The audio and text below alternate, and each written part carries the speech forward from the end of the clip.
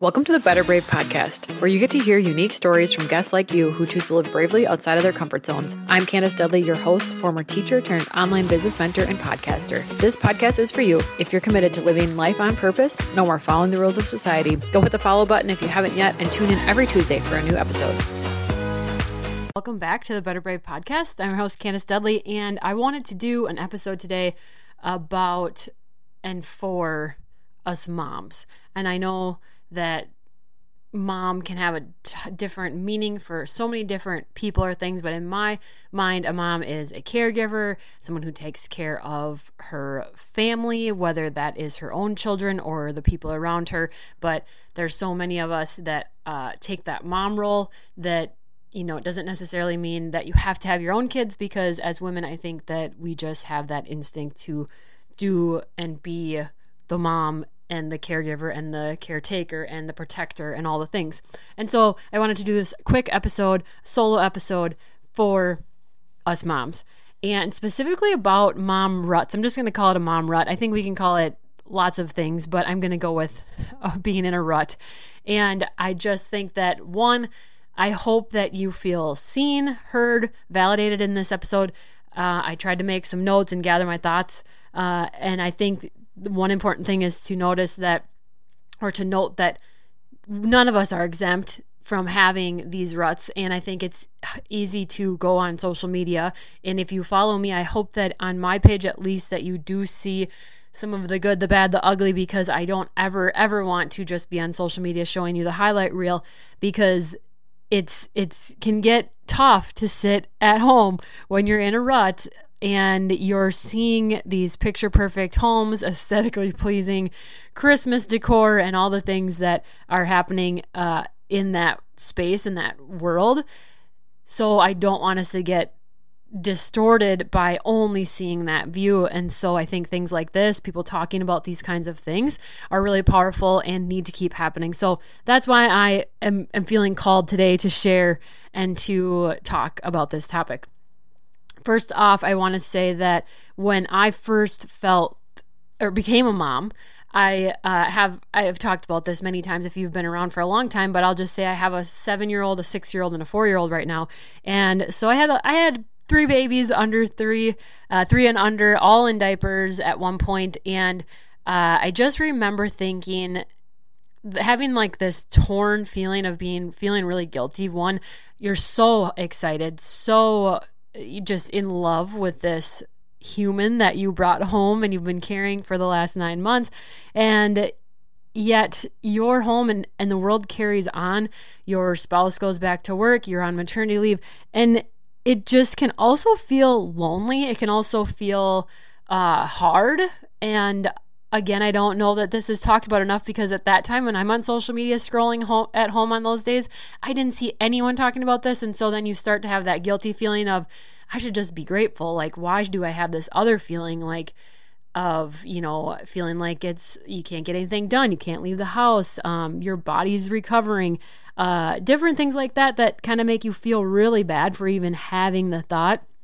And so what I did when I first started was I reached out to a friend and I started working out at home. She was working out in her living room, and I would do like 20-minute workouts, 30-minute workouts. A lot of times I'd have to stop, pause in between, take care of the baby, and then go finish, but it was better than nothing. And I started with, and I'm just telling you how I started getting myself out of that rut, because I want to then share about another one I was in and what was different about that one. So go with me. But it was exercise. I started eating a little better. I started making sure that I drank enough water, and I started reading some personal development books, just really quick, few minutes here before bed, here and there. And that would just give me some positivity in my brain to help sort of rewire it and kind of reboot it, and focus more on the positive things, or focus more on those grateful things, versus being home and spinning these stories in your head. It just kind of gave you this different focus. Okay, so those 3 things specifically, the food and water, the exercising, and the personal development, or putting some positivity in my brain each day, made me start feeling like a new human being, like myself again. And so I share that because maybe that will work for you. And maybe it won't, because I think it's really important to know too that you evolve and things change.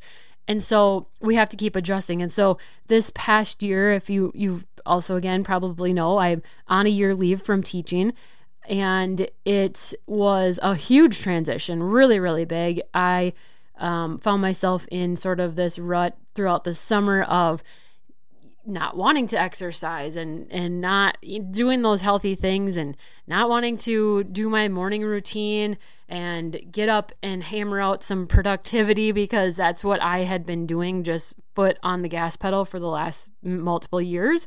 And for me, I needed to evolve and start noticing like, hey, working out every day and sticking to these strict schedules and being uber productive constantly is not actually working for me anymore. It's not actually helping me thrive anymore.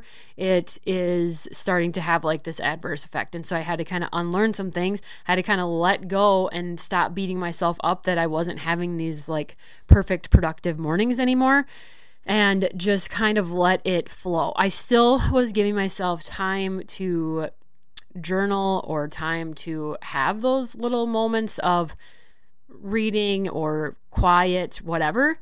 But I wasn't so strict on, it has to be in the morning, it has to be before the kids get up, it has to be this, it has to be that, it has to fit in this box, because it like I said, it wasn't working. So adjust, evolve. There's a reason why all of a sudden, maybe over time, you're like, I don't want to do this morning routine anymore. I don't want to do whatever I was doing.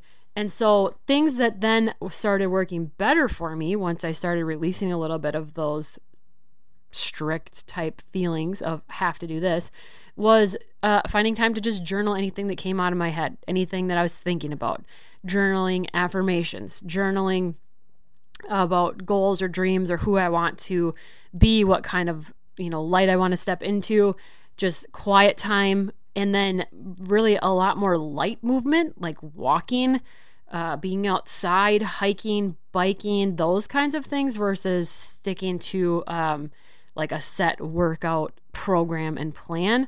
I also had to start saying no more often. I was like a yes girl forever, wanted to make everybody happy. And when you do that, you end up, you never do make everybody happy, but then you really don't ever make yourself happy. And so I had to start finding ways to say no more often. And I also had to start paying attention to myself and how I actually was very much had found information about cyclical living. And there's a podcast episode, if you scroll back, with Dr. Caitlin, that's phenomenal if you want to start diving into that and taking a little look at that. But we have, as women, 2 high energy weeks approximately and 2 low energy weeks approximately in a month. And I never heard of that in the other than the last couple of years. And so that's so foreign to me, being a college basketball player, where it does not matter if you're tired, it does not matter if you're sick, you're hurt, whatever. There's a game to play, there's practice to be at. It's time to suck it up and you just do it. And so to notice and realize, oh, there are these high energy weeks, low energy weeks. I really benefited from paying attention to that, trying to keep my schedule really light when I am in those really low energy weeks, and trying to save my productive things, my creative things, the things that I'm working on my business and things like that for those high energy weeks where things are just flowing. So just pausing, learning more about yourself, wondering what, asking yourself what doesn't feel good, what would make this feel better. And I hope that helps you if you're in this space where your routines and things aren't working for you. They're not making you feel like you're thriving, and you can just kind of do some, a self-inventory. So pausing here before the new year and think and spend some time with yourself and decide, what gets to stay with you and what are you going to leave behind. And also know that you might try something and tweak something, and then you might notice or find out, no, that I didn't like that either, or I actually like this better. And so give yourself that permission to have that little grace time and period where you can adjust and evolve and move things around.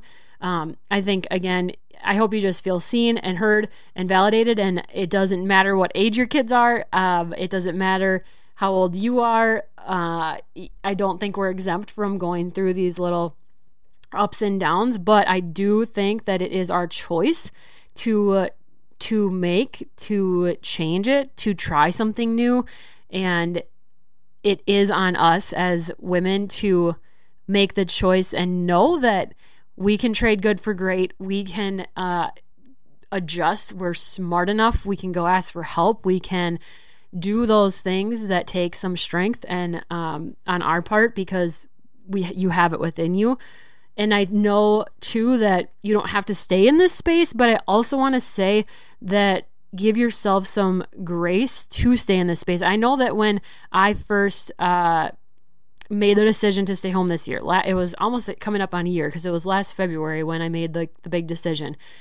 I was in a high anxiety space. I felt like I wanted to stay home. And so one of my friends was like, maybe that's just your safe spot right now. And maybe that's just what you need to let yourself do. And so that was really eye-opening. And I want to be the friend that gives you that permission, that, it will pass. At the time I was like, well, I'm just going to stay in my house forever. This isn't normal. I can't do that. And it truly was. I needed that time to be home, to be with my family, to be with myself. And I want to be the friend that gives you that permission to have whatever kind of space or day, or if you need to stay home, or if you need to get out, or if you need alone time, to go and take it, make it happen. It's all good. You know already in your gut what you need. So pause and listen to it, because I think that we can be going, especially in this holiday season, or just coming off of Christmas. And it's a really, really good time to try to pause and check in with ourselves and listen to our gut and follow our heart, and make those adjustments for the new year. So I hope, again, that you have enjoyed this episode. Tag me on Instagram at Candace Dudley if you have something to share or want to share this episode. And as always, if you go leave a review on Apple Podcasts or Spotify, I would so greatly appreciate anything you have to say there. So go have a better, brave day. And thank you so much for being here and for listening.